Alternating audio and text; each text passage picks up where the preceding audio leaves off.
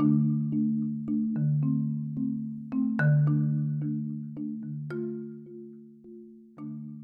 right. Well, good morning or afternoon, wherever you're coming from. It's just turned afternoon here on the East Coast.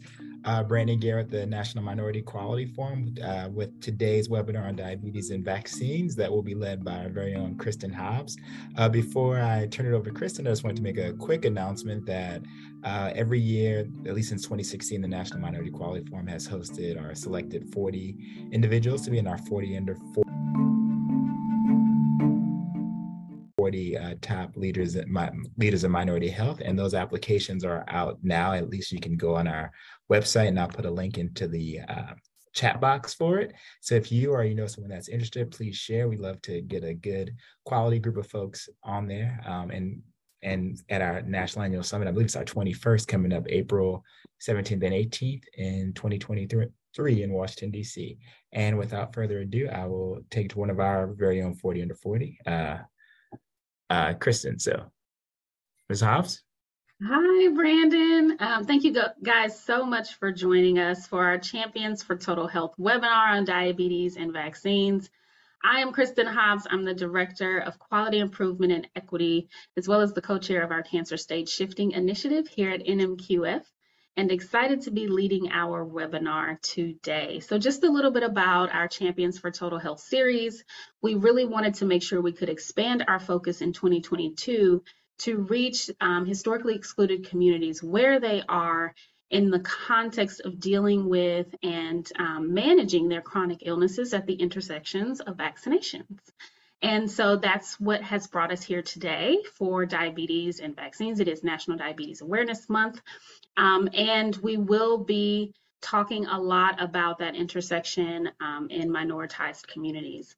We also have a drive flu program that we implement, a rapid cycle plan, do study, act, quality improvement framework that does seek to improve flu vaccinations in these historically excluded communities. So without further ado, let's get started. We have a lot to talk about today with our esteemed panelists. The first being Dr. Jasmine Gonzalvo. She is the Chris and Teresa Demos Director of the Center for Health Equity and Innovation and Clinical Professor at Purdue University and Eskenazi Health. Welcome, Jasmine. Thank you, Kristen, and good afternoon or morning to everybody, depending on where you're at. I gotta, well, of course, now I gotta pull up my slides and share my screen. Okay. Oh, are you all seeing it in presentation mode? Hopefully, yes. Yes, we are. Thank you. Great. Thanks, Kristen. Okay. Well, one of the things we wanted to start off today when we were planning for this webinar was just talking about the relationship between diabetes and COVID-19 or influenza. So I won't go too deep in the weeds with this, but just give a broad overview of what's going on between diabetes and COVID-19, really. Early on, what we're seeing here and what's on the slide is essentially describing the relationship and really the prevalence here. And so what we know is that COVID-19, the impact that we saw on hyperglycemia, we saw a higher incidence of DKA and even new onset diabetes. So we know that the hyperglycemia and COVID outcomes and that association were people with diabetes had worse outcomes at hospital on admission while hospitalized. We knew the mortality associated with DKA and people with diabetes and COVID is also worse. And then what came out after the pandemic had gone on for a while was seeing higher cases of new onset diabetes. So that was something that was sort of a nuance coming out with the impact of COVID. And the impact or the relationship is bidirectional. So not only is it potentially that COVID can cause new onset or exacerbate new onset hyperglycemia and cause new onset diabetes, but the direction, it being bidirectional as well. So when we see obviously poor outcomes in diabetes, and that being a risk factor for developing severe COVID-19 outcomes as well. So hyperglycemia, associated comorbidities, related complications, and in the context of especially social determinants of health, we see worsened outcomes. And then again, the hyperinflammation associated with severe COVID-19, hyperglycemia in that setting, as well as some potential direct effects of COVID-19 on the pancreatic beta cells is also a relationship that we've established as well. So knowing that we were seeing worsened mortality, worsened outcomes with this sort of bidirectional relationship with hospitalizations and whatnot, this is really just showing that all of these are contributing to poor outcomes. And so we know that there are existing disparities because of a lot of socioeconomic factors, but then when you layer on diabetes and the complications, we're really seeing poor outcomes associated with COVID. And the importance of this talk today, especially, is highlighting the importance of vaccinations and improving access to vaccinations to really help with this problem and this issue that I'm describing here, that if we can get the word out and improve access for people and populations with diabetes and sort of be proactive about preventing complications that may arise from severe COVID or influenza illness through vaccinations and improving those vaccination rates, then we're really doing something impactful to help prevent the poor outcomes. What we see here, and this is getting sort of into the nitty gritty of how COVID actually infiltrates beta cells and can cause direct injury to the cells, which can lead to diabetes or hyperglycemia or new onset diabetes. And that's displayed on this slide here, looking specifically at the angiotensin converting enzyme 2 receptors on cells, and really leading to that direct injury to cells that can contribute and exacerbate hyperglycemia and lead to new onset diabetes. This is just the actual mechanism of action that we see that explains that relationship here. So we are seeing the initial trend, which then led to really making the claim here that individuals under 18 years of age with COVID-19 are more likely to receive a new diabetes diagnosis over 30 days after infection than were those without COVID-19 and those with pre-pandemic acute respiratory infections. So that relationship is fairly well established at this point. And so knowing that COVID-19 really does have an association with new onset diabetes, and again, sort of that bidirectional relationship being problematic as well. When it comes to influenza and diabetes, there is some literature to describe some new onset diabetes and some injury to the beta cells or the pancreas, actually, and the association with influenza, but not as well established as what we know actually about COVID. And so again, there is some literature to suggest that relationship exists, but again, not quite as strong as the relationship with COVID. We do know that outcomes in people with diabetes for influenza and severe influenza, so 3 times more likely to die with influenza or pneumonia and 6 times more likely to be hospitalized. So we know that relationship exists, that people with diabetes do suffer from worsened outcomes with influenza. So I kind of gave a little bit of a hat tip to this earlier, but really emphasizing and improving access in populations that are under-resourced is a critical area of need and of work. When you layer on potential barriers related to the social determinants of health, we really can see disparate outcomes and increased mortality, particularly when we have those other barriers to combat. my work at the Center for Health Equity and Innovation, I just want to show one example of a model here very quickly before we move on to the rest of the presentation. Through Purdue and my center, we partnered with Walgreens, and we really look at things through a pharmacy lens, actually. So here we have a bunch of pharmacy and public health students that help out at these health access events. But what we've been able to accomplish is partnering with food banks and homeless shelters to improve access for communities who hadn't been accessing vaccines, both flu and COVID vaccines, for whatever reason. We were finding that a lot of the vaccines that we were administering were actually first-time vaccinations. And a lot of our population here, again, have a lot of barriers related to the social determinants of health that may have prevented accessing the vaccines independently. So being on site at food banks and homeless shelters, we have had some success and some momentum to continue offering those events. Through the course of June 2021 through October 2022, over 21,000 families have been served at the food pantry events in terms of just interactions with those clientele.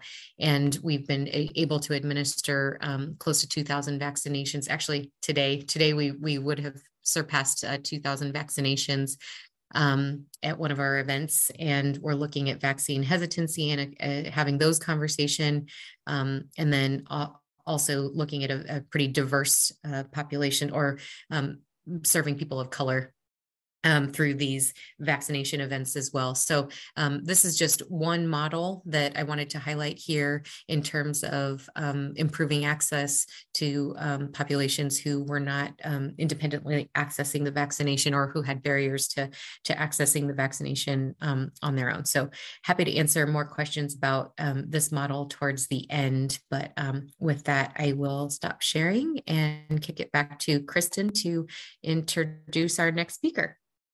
Awesome. Thank you so much, Dr. Gonzalo. The work you're doing at CHECI is absolutely fantastic. So just a quick reminder, you can engage in all kinds of respectful and networking communications in the chat, but please put your questions in the Q&A box so that we can see them. We have some pre-submitted questions, and then we'll get to your live submitted questions during the Q&A portion. So I would like to introduce Dr. Michelle Fiscus, who is the Chief Medical Officer at the Association of Immunization Managers. All right, thanks, Kristen. Seeing my slides okay? Yes, they are perfect. Perfect. All right. Well, good afternoon, everyone. So I just wanted to give you some updates on what flu is actually looking like right now, and some of our concerns about where we are in the season with flu vaccination rates across the US. So this is a really ugly map of what flu is looking like right now. And I actually don't recall a year where we had to get a new color, that purple color, because flu activity was so high. So you can see that in the southeastern United States, especially, they're just getting hammered by influenza. But really the whole lower 2/3 of the country is seeing really high rates of influenza. And that's concerning because this season is not only severe, but it's also really early. And a lot of folks wait until they get into November to get flu vaccines. And really, here we are, mid-November, well on our way into this year's epidemic. This is a chart of the other seasons, all of these other seasons here. By year, the teal one is 27-18, which is always thought to have been the worst season over the last 10 years or so for influenza-like illnesses. So this is respiratory illnesses visits, outpatient visits for respiratory illnesses. So not just influenza, but also RSV and enterovirus and common colds and others that required visits. But you can see where this red arrow is, that this is this season. So again, early compared to what we've seen in previous years, and that trajectory of that red line is one that's really concerning for a terrible season that may outpace what we saw in 2018. Just by comparison, you can see the red line towards the bottom is 2021, and the orange one is 2020, 2021 is the red one. 2021, 2022 is the orange one, where we saw relatively light flu seasons. This is not going to be one of those seasons. And then this is looking at the hospitalizations specifically due to influenza. So these are people who've been tested and shown to be hospitalized because of influenza. And again, this red curve out to the left is where we are now, a very early season trajectory that we really don't like, looking at these hospitalizations so far for flu. And then to the right, this is a comparison of the characteristics of these hospitalizations. So about 40% of these have been people with metabolic disease, which can include diabetes, compared to about 6% that are people who have no underlying health conditions. So just as Dr. Gonzalvo mentioned, with people with diabetes having about 6 times the risk of hospitalization of people who don't have diabetes, we're seeing this play out in real time with this year's hospitalizations, because we're just a little over 6 times as likely for one of the people hospitalized in this season to have diabetes or another metabolic disease compared to previously healthy individuals. This is a slide from CDC, just looking at higher risk for hospitalization based on ethnic and racial groups as well. And you can see that Blacks across the board have had higher risk of hospitalizations actually until this last season, where that risk came down some, which is wonderful. And then American Indian, Alaskan Natives also having very high rates, and Hispanics having higher rates than whites generally. So we do want to make sure that we've got people protected as best we can. When we look at deaths, the graph on the left, this is the mortality rate. It's kind of a busy graph, but this red line that's bouncing up and down, these are deaths from any respiratory illness. So this could be flu, it could be RSV, it could be enterovirus, it could be COVID. And so we're over here now in this end part of 2022, and this blue graph are the COVID related deaths. So you can see as we were going through, almost all of the respiratory deaths were COVID related over the last couple of years. But right now we've got this big gap between what we're seeing with COVID related deaths and what we're seeing with other respiratory deaths. And so, a lot of these are going to end up being influenza or some other respiratory disease. And then over here to the right side, these are pediatric deaths that we've seen. And I'll just point out that in 2021, we had only 1 death in the entire nation during the 2020-2021 influenza season for children.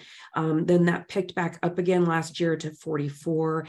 We're now at 7, and season didn't begin until the beginning of October. So we've had 7 pediatric deaths just in about 5 weeks of this season so far, so that does not bode well for our kids. Almost always children who die from influenza are unvaccinated, so it's really important to get them vaccinated. And we've had 2 deaths this week and 2 deaths last week. So of those 7, 4 of them have happened just in the last 2 weeks. And then if we look at the number of flu vaccinations that have been given, so this is for adults so far, and this is comparing doses that have been given in pharmacies and doses that have been given in physician medical offices. And you can see, generally a lot of people, that's these top green and blue lines, get flu vaccines in pharmacies when it comes to adults. And this year's pharmacy line is this top red arrows pointing to this purple line. And so they're pretty much right on track in pharmacies with what happened last season as far as giving flu vaccines. But what we're seeing is that medical offices, which is this lower red chart and dot here, are down significantly from what we've seen in past seasons. And so this trajectory is really worrisome, whether this is because we've got physicians' offices that don't have the capacity to vaccinate people, or we've got people who are not getting vaccines when they're in medical offices, or we have providers that just aren't recommending vaccines. And we know that when medical providers make a strong recommendation for flu vaccines, that people are much more likely to get them. So thankfully the pharmacies are staying on track here, but we may have a lot of missed opportunities in medical offices as vaccines aren't being given there as much. This is what it looks like for pregnant people, and this is year over year. So this year is the orange bar, this 2022-2023 season. And you can see across the board, when we look at race and ethnicity, we've got rates of vaccination amongst pregnant people that are down this year compared to years past. They're actually the lowest they've been for this time in the year than we have seen in any of the last 3 years. So, just again, making sure that we're messaging to pregnant people the importance of getting vaccinated, because they are at higher risk for hospitalization and death from influenza as well as COVID. Sometimes pregnant people have gestational diabetes that can put them at even greater risk. And we want to make sure that they're getting flu vaccines to help protect their infant when they're born, because they're not able to get their infant immunized until they're 6 months old. And so we want to try to protect those babies too. So when moms get vaccinated, they pass those antibodies to the baby, and that helps to protect that baby. And speaking of babies, this is where we are with kids. So last week, this red line was falling off. This is this season here, 2022-2023.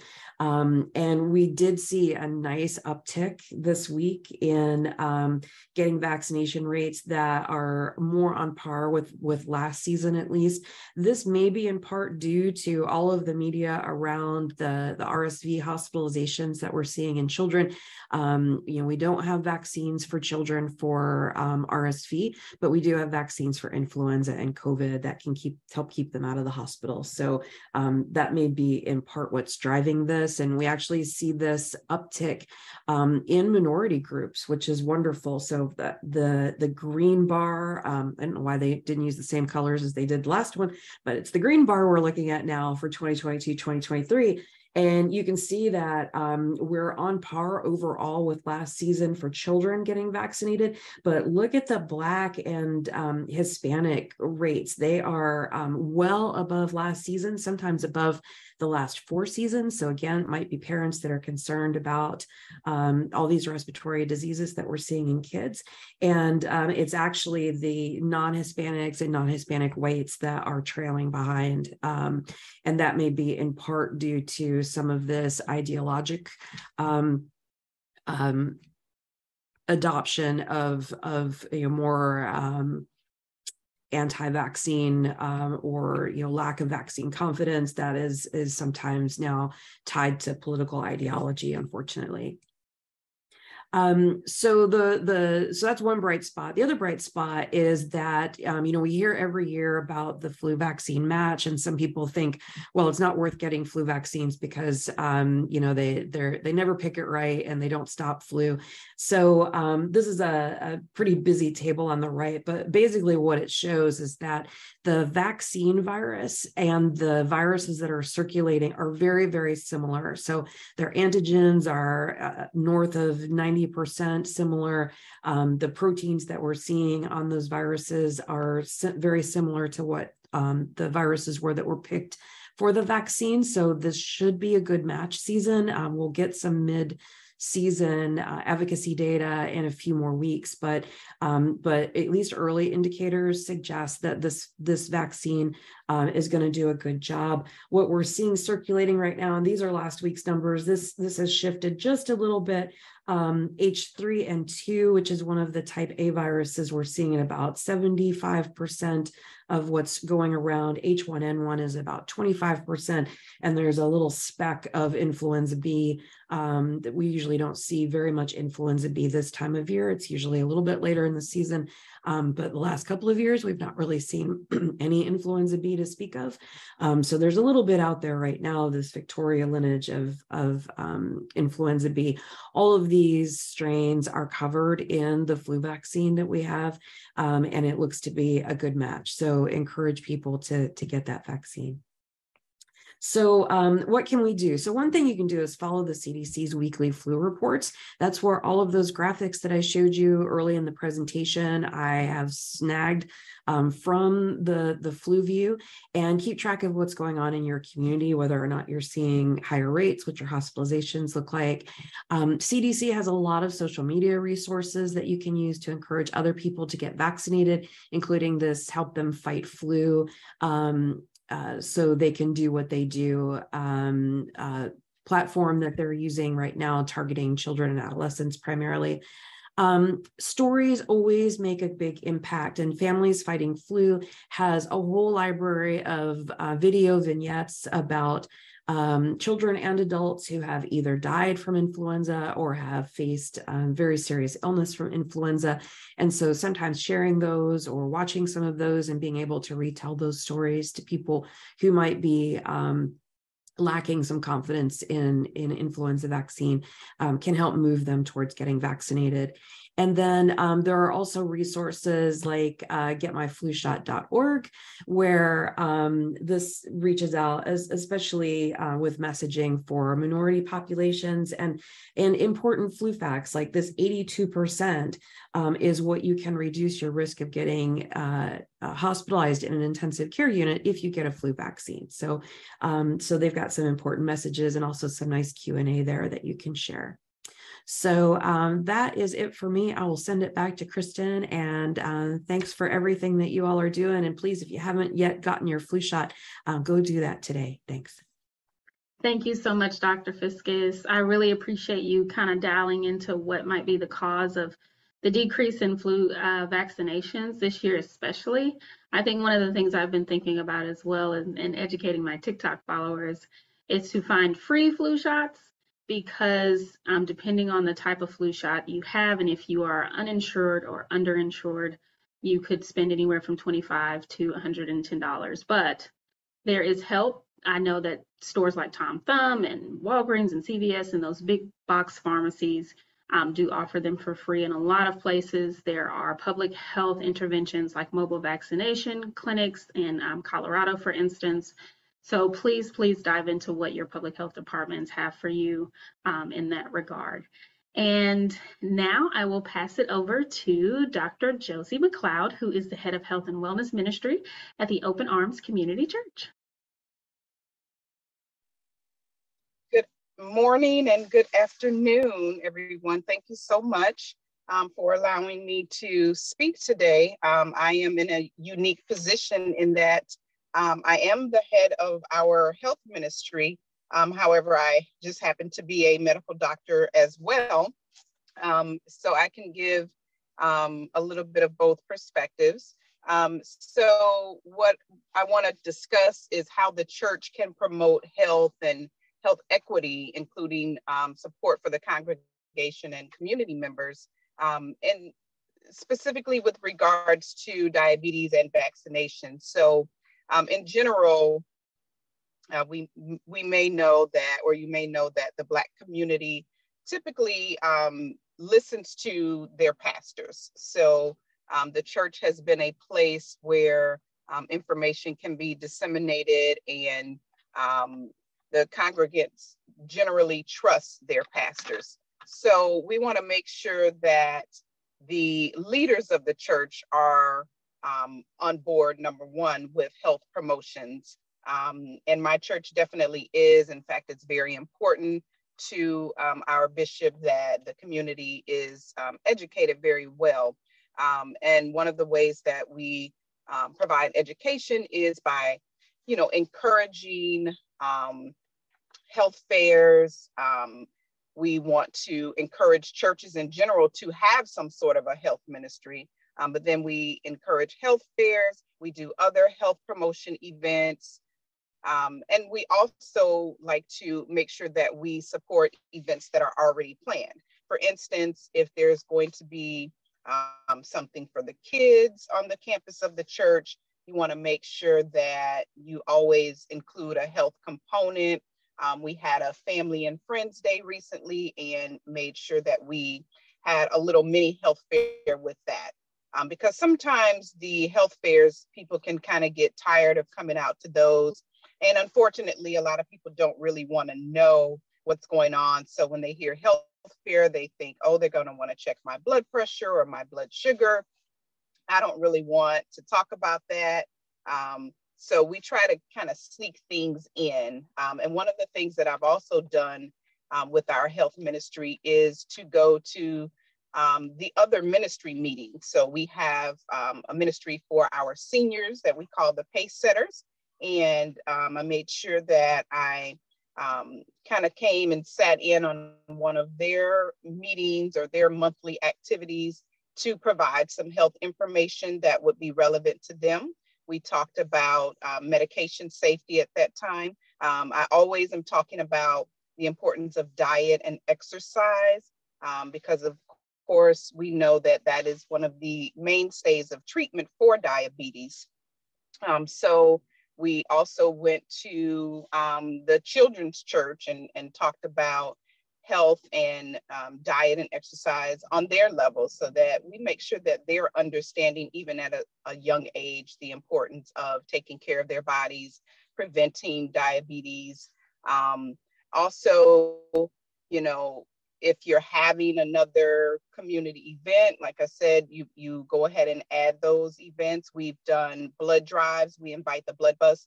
And one of the things that does is it ensures that there's going to be a little bit more participation, because I know from experience that if I try to arrange a blood drive and ask people to come out just for that, we're going to get low turnout. So instead, if I know we're going to be having a yard sale, or we're going to be having any kind of ministry awareness fair, that people are going to be there. And then I try to tackle the task of trying to encourage people to go ahead and give blood as well.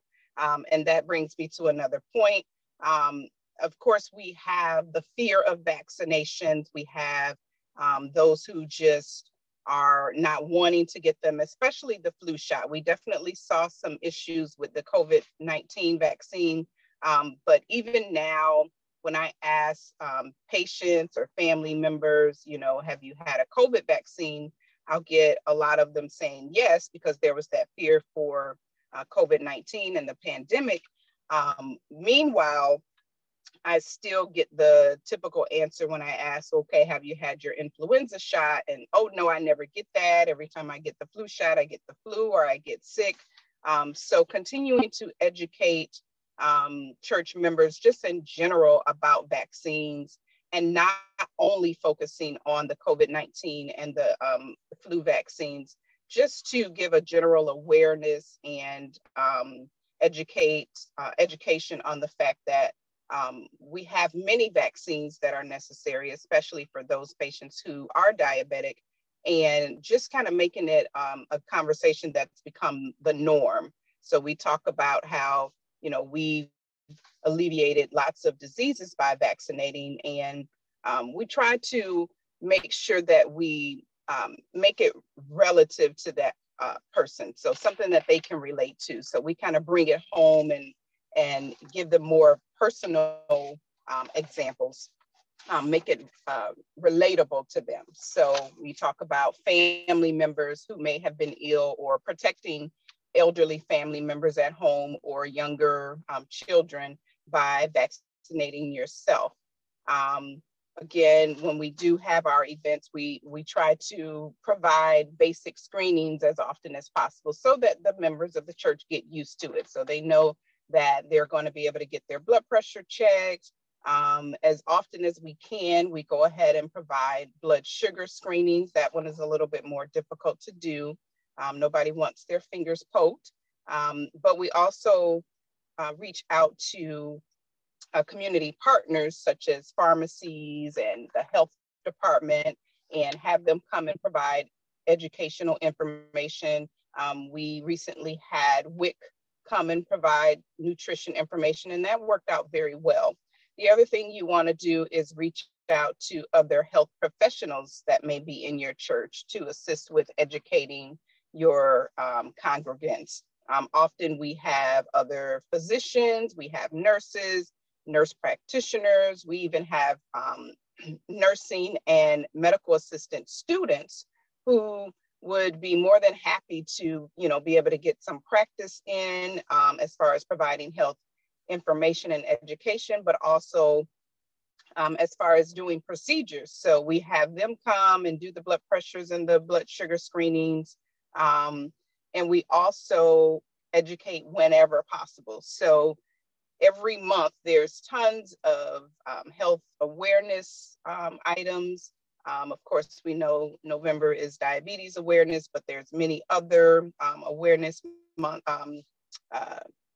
health promotions that are going on right now in November. So, educate the congregation as often as possible by providing flyers, making announcements, maybe having some small activities during those months. We've done health challenges, The Biggest Loser. We've done steps challenges. So always, be ready to choose one or two activities or events or health awareness topics to present during that month. And it doesn't have to be something that's done every day, maybe once a week or twice a month, just to kind of keep in their minds that, there's something going on and there's always something to learn about. We try to do our blood drives during Sickle Cell Awareness Month. We try to do our blood sugars and things like that during diabetes awareness. We even talk about World AIDS Day and making sure that people understand the importance of getting HIV screenings. So just in general, we want to normalize health education as well as vaccine discussion. So we want to do that as often as possible. And we have seen personally that people can definitely change their minds. We don't want to browbeat anyone. We provide the education, we provide written materials, and we just keep at it. We talk to congregants who are completely against it, but again, once you make it relatable to them and make it relevant to their own personal lives, then I think that you have a better chance of getting that education across and convincing them of why they need to do what we're requesting and recommending that they do. I know when we did do our Sickle Cell Awareness Month and we talked about having blood drives, of course, blood drives are one of the things that are very hard to, that's very hard to get people to participate in. But what we did was we tried to make everyone understand how the bulk of the community that needs to receive the blood is going to be the African-American community, especially due to sickle cell. I think that most people didn't quite understand how often those patients need to receive blood. Also, relating it to cancer and honestly, even someone who may have diabetes or other diseases, you can have anemia of chronic disease. So just trying to bring it down to a level where they can understand it a little better and realize that we all do know someone in our families, or we may personally need to receive blood. So then that'll help them to change their minds a little bit. And the same thing with diabetes and vaccinations. So I am open to any questions anyone may have regarding different ways to try to help promote health literacy and education in the church. and I thank you so much for allowing me this time. Thank you so much, Dr. McLeod. I really appreciate you really getting at the heart of meeting people where they are, especially those living with diabetes, and not, being accusatory or browbeating people, especially in historically excluded communities like the Black community. So thank you so much. And now for our last, but not least, panelist, Ms. Sarah Mart, who is the Director of Operations at Diabetes Sisters. She will give us her perspective from a patient advocacy perspective. Thank you. Thank you so much, Kristen, and to everyone for being here with us today. Staying healthy with diabetes is a big deal, an important topic for me, both personally and professionally. And I'm here with you today as a woman living with diabetes, a person with many loved ones who live with diabetes, and someone whose professional work is also to help people with diabetes be healthy. These last 2.5 years with COVID have made the professional especially personal for me too, as I have seen loved ones be infected, experience a wide range of symptoms, and some die from COVID as well. And similarly with flu, pneumonia, or shingles, various concerns that we have vaccinations for. We know that having diabetes increases our risk of heart disease, the most common diabetes complication.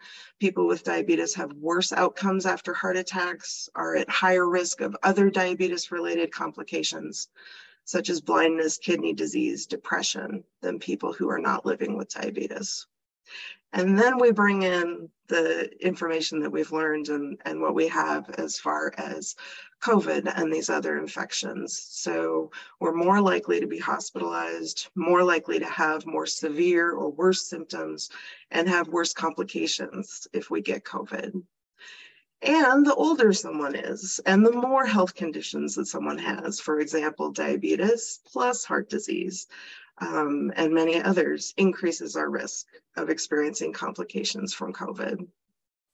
So diabetes is an important risk factor for severe COVID experience. And so much of that has to do with hyperglycemia, as Dr. Gonzalo was speaking earlier.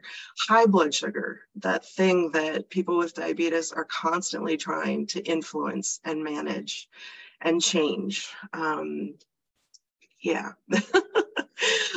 Complications from diabetes are prompted or escalated with COVID, flu, or pneumonia. We're more likely to get sicker, stay in the hospital, and even to die. So the risks are more and they're more serious.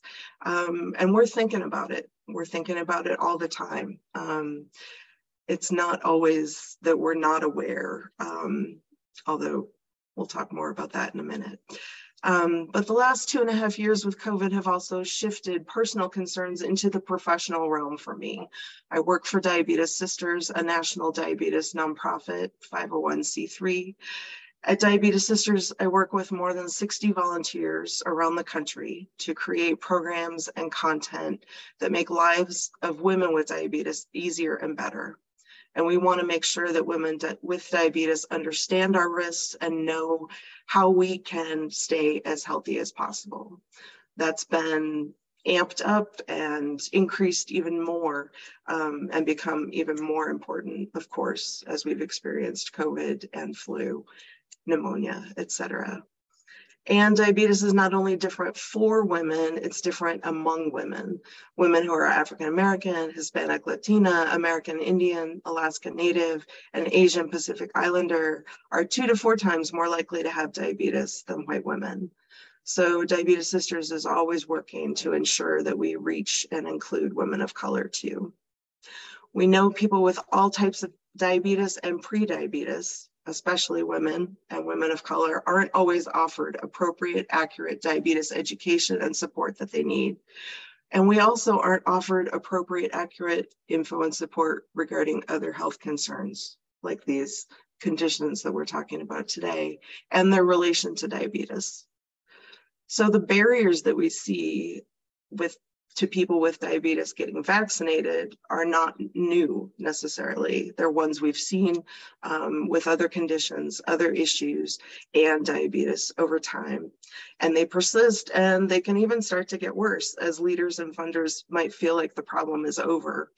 The barriers include lack of understandable, empowering messages about vaccination, limited local supply of vaccines, having to go to a healthcare provider's office, a specific office or multiple offices to get vaccinated, to get various vaccines, limited times that they're available, limited locations, having to pay out of pocket for vaccines for each one specifically as well.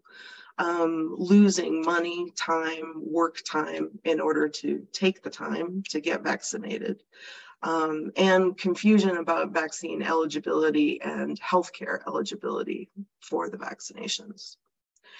But luckily, the barriers point to exactly what we need and exactly what women with diabetes across the country tell Diabetes Sisters what they need in order to get vaccinated and try to reduce our risk. For women who see healthcare providers for diabetes or heart disease or anything else, those 7 minutes that we get to see our healthcare providers need to include a question and interaction about whether or not we've gotten vaccinated, boosted for COVID, flu, pneumonia, shingles. I add them on because they're out there, and we know that we possibly can get vaccinated for those. If our answer to you, the healthcare provider, is not yet, the vaccines need to be available and encouraged right then, and hopefully for free, as Kristen said earlier. For those of us who don't get to see healthcare providers regularly or ever, we need it to be super easy to get the vaccinations we need. We know that community health workers are key. Getting accurate, empowering info to beauty salons and barbershops is key. And even more, having access to the vaccines right there. Churches and health ministries in churches are key, again, as we just heard. Again, for both amplifying accurate information about vaccines and having affirming messages from trusted sources, people that we trust, and hearing those messages again and again. As has been said also, it's important. Connecting vaccination and our own health and the health and well-being of our communities and loved ones is key. It needs to be easy to get vaccinated. And because the distribution of COVID-19 vaccines is organized on a state-by-state basis, it's important that this be local, and for people to know about what's going on and how they can find, how they can come in contact with vaccination info and the vaccines themselves locally. And at Diabetes Sisters, we know that peer support is incredibly important, that education and encouragement is an important piece of the puzzle as well. One of our signature programs, the Part of Diabetes Sisters, or PODS meetup program, coordinates peer support groups in more than 30 locations around the US and online. And volunteer peer support leaders who are women with diabetes or pre-diabetes are provided with topics and discussion modules for each month. This year, the September module was Being Prepared, which includes emergency preparedness, sick day preparedness for women with diabetes, and recommended vaccines. And we talk about our increased risk for severe illness, hospitalization, and continued chronic problems from viruses such as COVID, flu, pneumonia, related comorbidities such as heart disease, the symptoms we need to watch for, the questions we need to bring to our healthcare providers if we have appointments coming up, and ways we can take action to lower our risks. So vaccination is high and top of the list for that. At Diabetes Sisters, we work hard to empower all women with any type of diabetes or pre-diabetes, and to know both the facts about our conditions, that's plural, and ways to live our healthiest lives. And as I share all of that about our program, what we've done, and listen to our esteemed panelists talking about the risks and where we are as a country, what keeps coming to mind for me is how many people with diabetes have been vaccinated and or boosted for COVID, flu, pneumonia. Do we know? And how do we know? And let's keep after it. So thank you. That was absolutely beautiful, Sarah. Thank you so much. I want to really now move to our Q&A portion. So I'll ask Sarah and Dr. Gonzalvo to help us move through these questions. We have some pre-submitted questions and then I think a couple in the Q&A box that are live. So the first pre-submitted question we have is, what is the role of NMQF slash SHC on the people already affected by diabetes? So if you didn't know, SHC stands for the Center for Sustainable Healthcare Quality and Equity. That is our team, and that's where this entire sort of Champions for Total Health webinar series came from. So we have a number of type 2 diabetes quality improvement programs going on around the country. We have one in Oakland, Chicago, we are expanding our previous work in New Orleans, Louisiana, and in Queens, New York. In each of those, we are working with FQHCs and safety net hospitals to really improve health outcomes for individuals already living with type 2 diabetes, and in some instances on the prevention arm, so those who may be have just been recently diagnosed with pre-diabetes as well. I won't go into detail because we don't have much time, and I know we have a bunch of questions to get through. But we also have some educational information. So I'm going to ask my colleague, Leslie Orchini, to drop in our microsite in the chat for you guys to go to that talks specifically about diabetes and the intersection of vaccinations. So our second pre-submitted question, what is your recommendation for having promotoras, so community health workers, discuss both vaccines and diabetes prevention within a particular community? So this commenter really has already been doing this work with promotoras with COVID-19, and I'm assuming they want to expand that to flu. So any suggestions there from the panelists? I think it's a fantastic idea. It's great. Yes, please do. Yes, support. Awesome. Any tactical suggestions, like do they need certain materials or education? Or do they need certain support from people like NMQF? I don't know. With the work that I do with CHWs, I think that, any area that, you'd really like to work with CHWs and focuses just need a little bit of education and the right resources and go and they work their magic. So I think, no need to recreate the wheel. I think there are a lot of resources out there just that are fairly kind of appropriate for different audiences in languages and across a variety of different, here's why you should get whatever vaccination. So I think it would be pretty easy for a CHW or a promotora to find those reputable resources. But I also think just, working with the employer to say, here's what I need, here's what I want to do, here's the need in the community. I think it's a fantastic idea and is not too heavy of a lift because a lot of the resources already exist. Yeah, that's exactly what I was thinking. So thank you. Okay, so our next question, what is the difference between the monovalent and bivalent vaccines for COVID? I think I was supposed to take that too. Anyone else, please join in. I just think that we had sort of assigned this to me.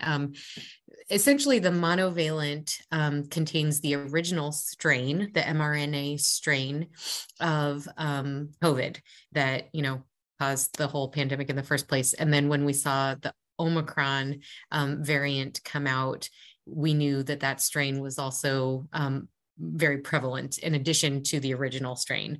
So monovalent is just the original strain. Bivalent has mRNA coverage from the original strain and the Omicron variant. So basically just trying to cover both variants with the bivalent vaccine versus just the monovalent.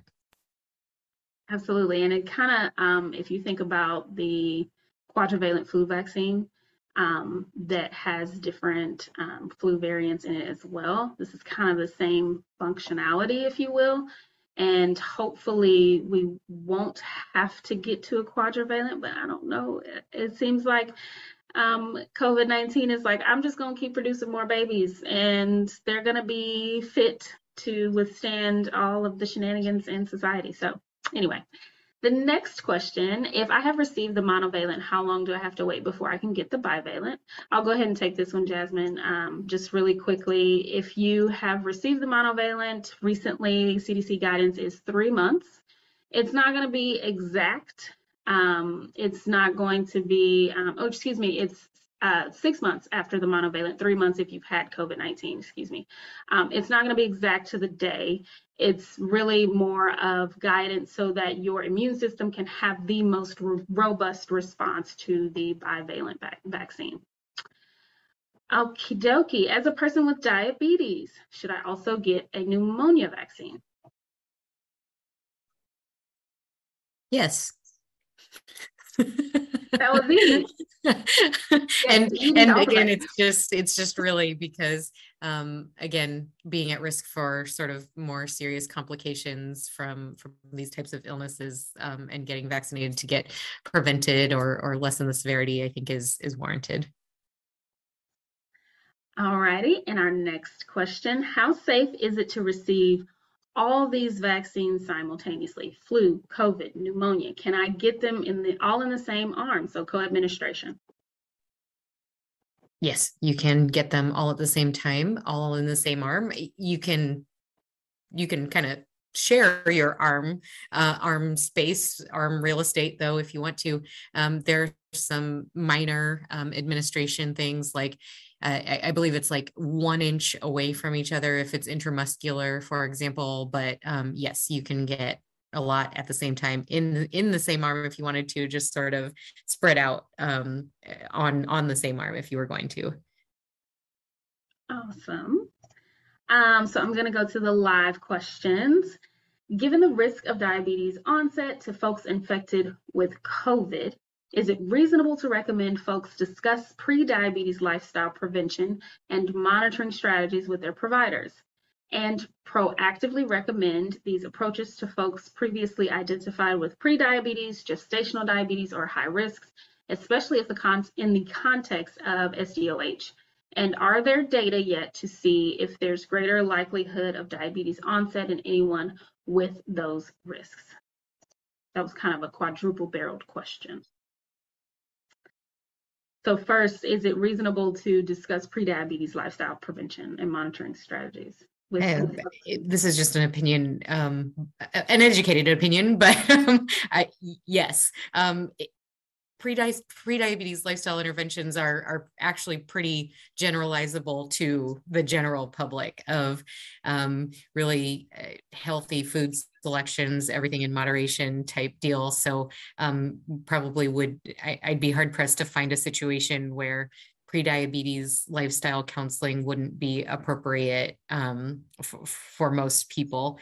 I think what the question is really alluding to is really, people with prediabetes or at risk for diabetes should know that getting COVID could potentially push you in the wrong direction towards diabetes or developing diabetes. And so I think that the general awareness, of the relationship is important, so that people aren't surprised. I don't know that, necessarily people would maybe do much different, but I think improving the awareness of the relationship, the bidirectional relationship is important. Perfect. And then the last live question that we have, when children die from influenza, do they usually have some other health issues that make them more susceptible to serious illness? That may be a question for Dr. Fiscus. She had to step off. I will send that to her and we will get an answer. And then we have 2 more minutes. So before we hop off, I did want to ask one of our last pre-submitted questions, which is, what can we do as public health practitioners, as clinicians, and what are our action items moving forward, and how do we leave a bigger footprint? I guess in the way of that submitter was asking in the way of getting more people living with diabetes vaccinated. Well, I think to begin, but we've been talking about it this whole time. Start where you are and ask the question in terms of vaccination efforts and what's going on right now, and ask the question for any individual on the individual level that you know lives with diabetes, if they've been vaccinated for these various, gotten them all, and support the efforts that are in the community right now. That is a great answer. Thank you, Sarah. We did have one more question in the Q&A, or 2 more questions in the Q&A. It really is about, should there be a formal regular recommendation? Should providers have a plan to respond to COVID diagnoses by emphasizing prevention interventions for anyone at risk? Yes, I will say yes. I'll turn it over to Dr. Gonzalo and Sarah. Yeah, I don't think that there's any harm in that. And if there's capacity to do so, I think there's definitely room for benefit in that space. And with the work that we do with Drive Flu and Drive COVID-19, we do help provide that capacity in that space for clinicians and their health systems to really have regular recommendations around these types of intersections. So I believe that is it. We are at time. I really want to be respectful of everyone's time, and I would like to thank all of you for joining us, especially our panelists, Dr. Gonzalo, Dr. Fiscus, Sarah, Dr. McLeod. Thank you so much. And look out for that YouTube recording to be posted on our page. Have a good holiday, everyone. Great. Thank you.